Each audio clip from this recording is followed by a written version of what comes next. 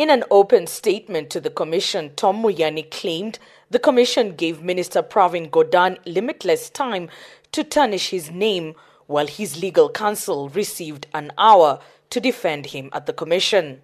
Moyane was appointed by former President Jacob Zuma to head SARS in 2014. On the 16th of March 2018, I received a call from my office that the President, Mr. Ramaphosa, wishes to meet with me on Sunday the 17th of March 2018 at his private residence. I duly confirmed my attendance.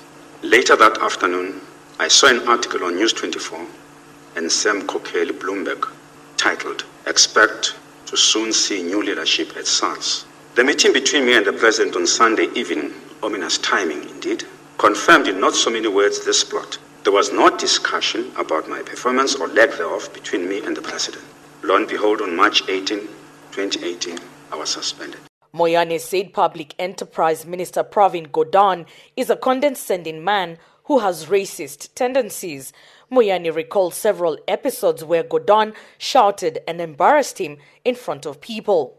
Furthermore, Moyane says Gordhan was jealous of him and treated him like a leper. Moyane told the Commission that while Commissioner of SARS, he exceeded his tax collection targets for 3 consecutive years, collecting a surplus of 7.3 billion rands in 2014-2015 and a surplus of 200 million rands in the 2015-2016 financial year. He said he believed his name is being dragged into the state capture facade, but there is no evidence to back allegations against him. I had to indicate I had a criminal relationship with Mr. Gordhan from the time he returned at SARS. He was always shouting and I finally retaliated in kind when his uncouth behavior showed itself again. The recorded telephone transcript provided to the Commission are irrefutable proof that the man is avowed racist and was condescending. In conclusion, Chairperson, I appeal to the Chair that in your report, to pronounce and make a determination that Mr. Gordhan spoke from gossip and jealously blinded by his racist attitude towards me. Moyane insisted there was a good relationship between SARS and consultancy firm Bain & Company. In 2015, Bain was awarded a tender by SARS under Moyane to make high-level recommendations on SARS' organizational structure. Previous witnesses appearing before the Commission have claimed Bain developed a flawed operational model for SARS, and this culminated to 100 billion rands decline in tax revenue.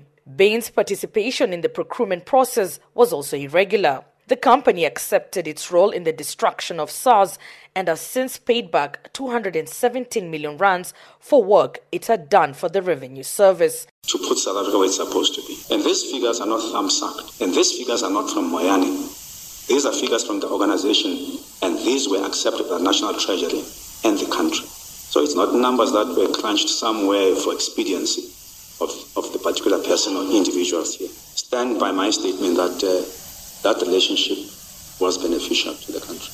Moyane also disputed allegations he refused to attend the Commission of Inquiry into Tax Administration and Governance called the Nugent Commission. He claimed he was never invited to attend the commission as a whole. He has also denied allegations he ran SARS with an iron fist.